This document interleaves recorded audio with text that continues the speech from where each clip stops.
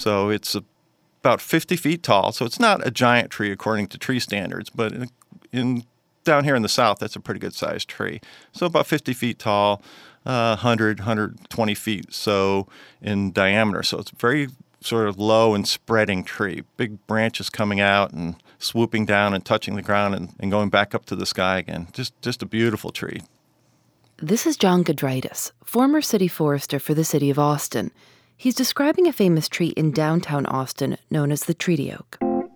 Quercus virginiana, southern live oak, very, very common all the way from Florida all the way to Texas along the Gulf Coast. So you'll see them, they're the big trees of the South. That's the live oak, the ones with the Spanish moss hanging off them. Very, very common in the South. In fact, it's the tree of the South. The live oak is common across the South, but the treaty oak is an unusually good-looking tree. In 1922, the American Forestry Association named it the most perfect specimen of any living tree in the country. Not only was it perfect, but it was the only surviving live oak in a group of 14, known as the council oaks, that were revered by Native Americans long before Texas was Texas. According to legend, it's also where the so-called father of Texas, Stephen Austin, signed a treaty with Native Americans agreeing to divide the land. Texas doesn't have a lot of history in terms of, since the white man came. It's only been a state since the middle of the 1800s. So there are actually remnants of the original Texas history, and some of them are even alive, like the treaty oak. And now, of course, it's pretty much downtown Austin. There's big skyscrapers all around it. It's, cars and traffic and buses and all that stuff. And there's this little park with this big tree in it. And my own personal history is I proposed to my wife underneath the tree because it's a big, strong, important tree that symbolizes timelessness and endurance and strength and that sort of stuff. Were there other contenders, or did you always know this is going to be the spot where you'd get down on one knee? If you're in Austin and you're the city forester, treaty oak is the tree. There's other historic trees, there's other bigger trees, but a tree that has its own park is a pretty important tree, and its role in Texas history, and it's just a wonderful place to do something that you hope is going to last a long time. On March 2nd, 1989, 2 years after John proposed to his wife, he was giving a tour, showing some fellow tree people the highlights of Austin, and he took them to the treaty oak. And we stopped there and we saw that there was a circle of dead grass around the bottom of the tree. And I thought that was pretty strange, but we use common edging chemicals in the Parks Department. So we had these kind of chemicals. I assumed that one of our parks workers had just gotten a little bit sloppy and spilled some on the ground, or he'd let his tank sort of drip. John says he didn't think much about it until a couple of months later when he got a call from a resident who said she thought the tree looked like it had oak wilt, a common tree disease in Texas. He went down to take a look, and he knew right away that the tree was sick. But it wasn't oak wilt. He had no idea what was going on, and he collected soil samples and sent them off to the Department of Agriculture. So when we went out there, we assumed that everything was accidental. There was some sort of accident that had happened to the tree. But once we got the samples back from the Department of Agriculture, we realized right away that the compound was it's a compound that's used in forestry operations in pine plantations. And they'll fly over the pine plantations after a couple of years after they're planted, and they'll kill everything, oaks and poison ivy and blackberries, everything that's not a pine tree basically gets knocked back. So once we knew it was that kind of compound, a compound called Velpar, made by DuPont, we knew that there was no accident. There was absolutely no reason to put this stuff at the bottom of this tree unless you wanted to kill the tree. There's just no other reason for it to be there. So we knew right away that something was up.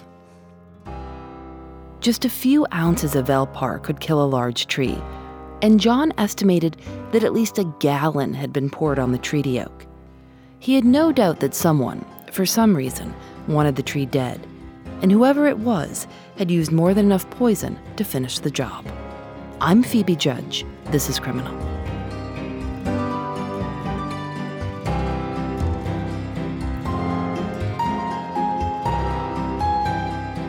I immediately called the DuPont people, and they have a a facility in LaPorte, which is around Houston on the bay. And I called them up. I said, well, what's the deal? What is this stuff, and how do you cure? How do you get rid of this stuff and all that stuff? They said, well, we've really done a lot of research on, and we know this stuff works really good, but we've never tried to undo one before. So they offered a $10,000 reward. And that was quickly followed by the Texas Forestry Association, also offered a $1,000 reward. So we had $11,000 reward for information leading to the arrest of the person or persons that were responsible for this. The Austin Police Department had a very strange problem on their hands and no leads. And City Forester John Gudritis, who was only 26 years old, was trying to figure out how in the world he was supposed to save the famous tree. I mean, it's a big, huge tree. I mean, it'd take 3 or 4 people with their arms all together to reach around it, holding hands all the way around it. So we really didn't think there was much chance. And frankly, the experts didn't think there was much chance either. This stuff works really good in pine plantations and on mesquite out in the rangeland and things like that. So we didn't hold much hope. When word got out to the people of Austin that the tree had been poisoned on purpose and would likely not survive, they were furious. But it wasn't just a local story. John was interviewed live by Barbara Walters for a story called Who's Trying to Murder Austin's Treaty Oak? The Washington Post and New York Times ran the headlines, Texas Mourns Imminent Death, and Poisoned Tree Stirring Fear of Copycat Killer. This is the CBS Evening News. Dan Rather reporting. Good evening. With saw or axe, we routinely kill trees every day of the year. Then why are people in the Texas state capitol so upset over efforts by a person or persons unknown to kill just one tree? Scott Pelley explains. An unknown assailant attacked the oak with a herbicide. Since then, the tree has struggled to sprout new leaves. Thousands of people have visited the tree as if it were a sick friend, their sadness edged with anger. It had to be an idiot or a maniac who would kill a child to kill a tree like that. I don't think it's very nice to poison the tree. Caretaker Bruce O'Neill seeks Texas justice. I think he should swing from one of these limbs. The tree doctors hope the oak can hang on until the herbicide breaks down. It will be a few When weeks the news of the tree's poisoning got out, and the fact that it wasn't accidental, it was intentional, and rewards were going out and all that stuff, I got a call in my little house in South Austin from H. Ross Perot. Of course, he's an industrialist and billionaire and a Texas patriot. So he called me up and said, no matter what it takes, however long it takes, you just send me the bill and don't let those bureaucrats get in your way. And I said, yes, sir. And that's what we say in the South when people give you a blank check. Yes, sir. And we decided to form a little task force. And we had 22 PhDs come in from all over the nation. And these are the best of the best. They know about live oaks. They knew about the herbicides, roots, that sort of thing. And we got them all together for a couple days around the tree. And the plan was to make the tree as comfortable as we could, so reduce the stress on it, whether it was drought or heat or whatever. And I don't know if you've ever had 22 PhDs in a room, but generally you get, at least 20 or so different opinions about what to do. And Ross Perot was paying these guys. Yeah. He paid all the bills. I never even saw him.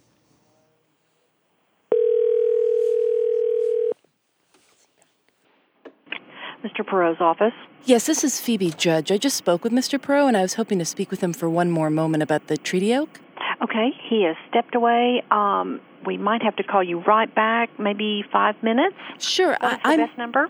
I'm in the studio right now, and it's hard to call in, but I'm happy to hold if that's more convenient. Okay, hold on, please. I'm going to put you on another line. One moment. Yeah, not at all. Ross Perot. Hello, Mr. Perot. It's Phoebe Judge again. Thank you so much for speaking with me. Now that I have you, I'm in a studio. I was just wondering if you could tell me just once again why you cared to help save the treaty oak there in Austin. Well, it had a great history, and they called me and they asked me, and I did it, and that's all I can tell you. Do you remember seeing the tree yourself?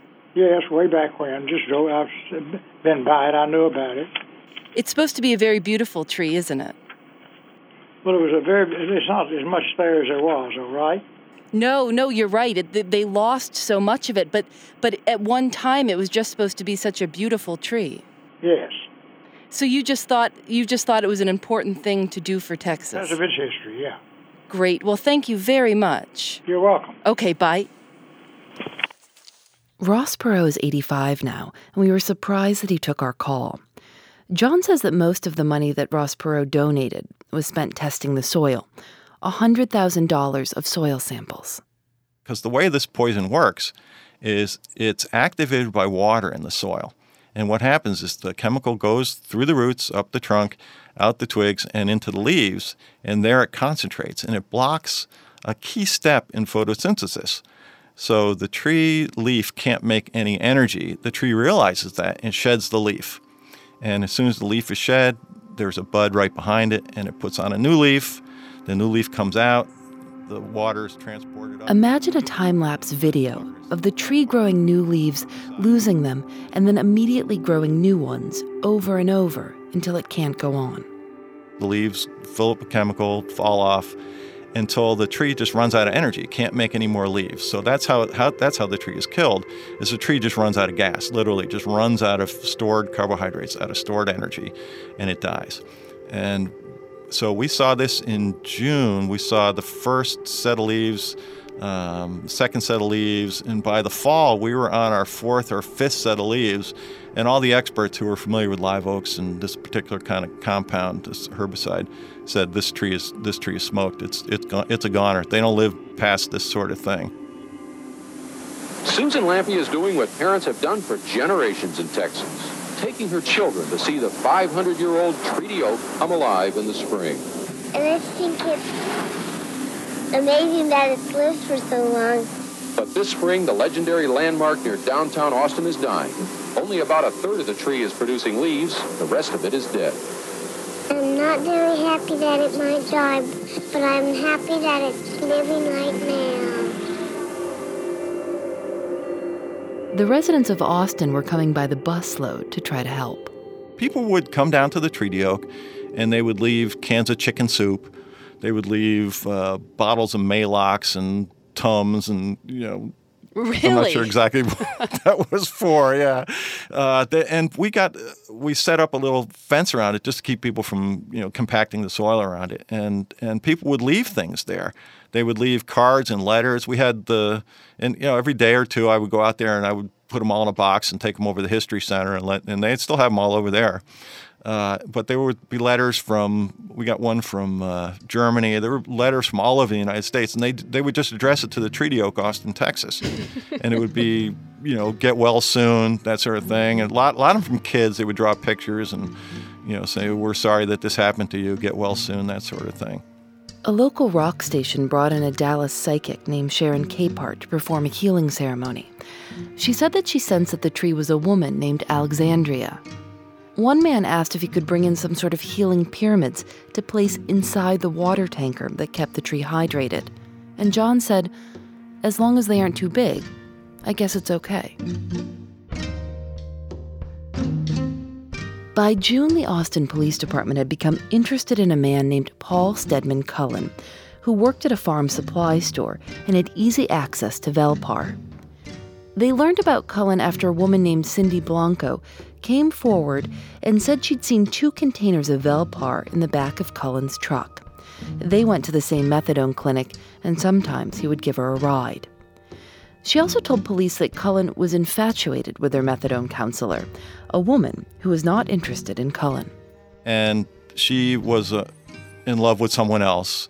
She had her own life and all that business. So that he went to the library, took out a book on the black arts, and cast a spell under the tree, creating a magic circle.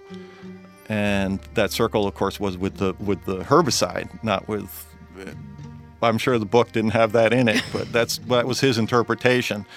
And then put something in the circle so that as the tree would die, so would his love die for this woman. The police needed evidence and asked Cindy Blanco to wear a wire. She agreed, and when Cullen picked her up, she got him to speak about the poisoned tree. He told her that if he had to do it all over again, he probably wouldn't, because he said he likes trees. He was arrested on June 29th on a felony criminal mischief charge. Because he had a previous felony conviction for burglary, he was facing a possible life sentence. Did you go to Cullen's trial? Did you testify? Well, I was in the trial. They had me on the stand as an expert witness on the value of the tree. And when you're called to witness, you can't sit in the trial and watch, because I really wanted to sit in there and watch it. I wanted to see why did this guy do this? What's this all about? And then how do you get justice for a crime like this? But they wouldn't let me sit in there. They said, "No, you're a witness. You can't hear anything. You can't sit in here." You just showed your true colors, because you said, How do you get justice for something like this? Which is really something a tree guy would say, because if a non-tree person said, well, I guess you give him a fine and maybe put him in jail, but you're a real tree guy. How do you get justice for something like that? Well, it's a little different down here than it is in other areas of the country. And what it is down here is if somebody, you can shoot somebody dead in the street, okay? I mean, literally, it's the Wild West. If you go out there and you have a gunfight and you shoot them dead in the street, well, that's okay. You're having a gunfight. But if you steal somebody's horse, what happens? They hang you. So property crimes are very, very serious in Texas law, going back all the way to the beginning of Texas. There were people in Austin that said, this is not worth it. This is just a tree. Bob Perkins was the judge for Paul Cullen's trial. We have people getting killed and stuff. That's the kind of thing that we ought to be spending time on in the courts. We shouldn't be worried about somebody killing a tree. But, this is the thing. The deal is, if we were not going to protect that tree, then you could just declare open season on all trees, because you wouldn't defend any.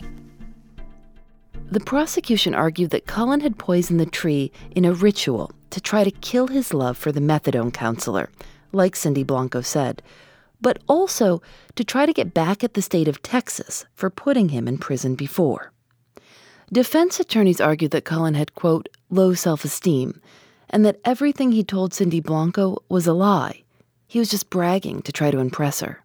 First of all, it's not likely that a woman's going to be impressed by a guy that poisons a good-looking tree. I mean, that's not very logical. But the second thing is, if you did poison it, you'd pretty much try to remain anonymous anyway. So how are you going to get credit for something if you do it anonymously?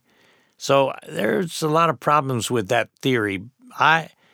In my mind, he was getting back for the time that he had to do in the penitentiary before. That's what I've always believed.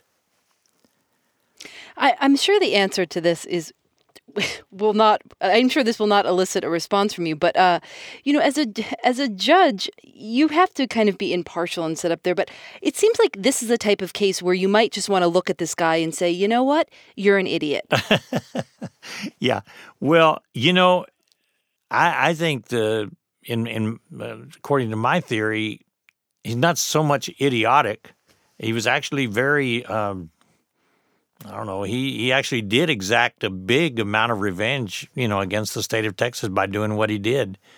But it was a very strange case and a very unique case. This concept about somebody killing a tree and then getting prosecuted for it is just not, that just doesn't happen at all. You never hear about that. Cullen was found guilty of second-degree criminal mischief and sentenced to 9 years in prison and a $1,000 fine. Right after the conviction, he told reporters that when he got out, he'd open a nightclub and call it the Velpar Spot. As for the treaty oak, a third of it was dead. After many months of work, a lot of Ross Perot's money, plus the Maylocks and chicken soup, John and his team decided to try a Hail Mary. We said, well, if the tree is using up its energy, what would happen if we just put more energy into the tree? So we did that. We injected the tree with a giant IV full of sugar. And it wasn't research. We don't know if it worked or not, so it didn't hurt it, we hope. They also started collecting hundreds of cuttings from the tree's twigs and roots and sending them all across Texas with the hope that someone could make one of them sprout into what would become a new tree. And one of the cuttings took. It started growing like wild, and John saw an opportunity. When the tree's roots from live oaks grow together, after a couple of years, they actually fuse together and become a single root system. So we put that tree next to it to act as a nurse tree, literally a nurse tree. So as it would grow good and healthy, it was in good, clean, fresh soil, it would graft to the mother tree, and that's what's actually happened. It's grafted together, and it's supplied nutrients to the tree, and so the mother tree looks great, and the baby tree looks great. So they're both surviving, they're both doing great, and I'd say we got another couple hundred years out of them.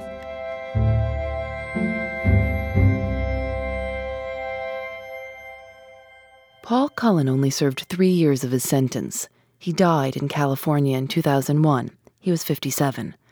So, in the long life of the 500-year-old tree, Paul Cullen is actually just a dot.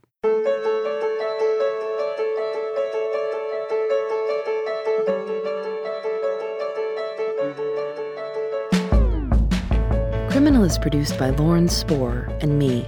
Audio mixed by Rob Byers. Julianne Alexander makes original illustrations for each episode of Criminal.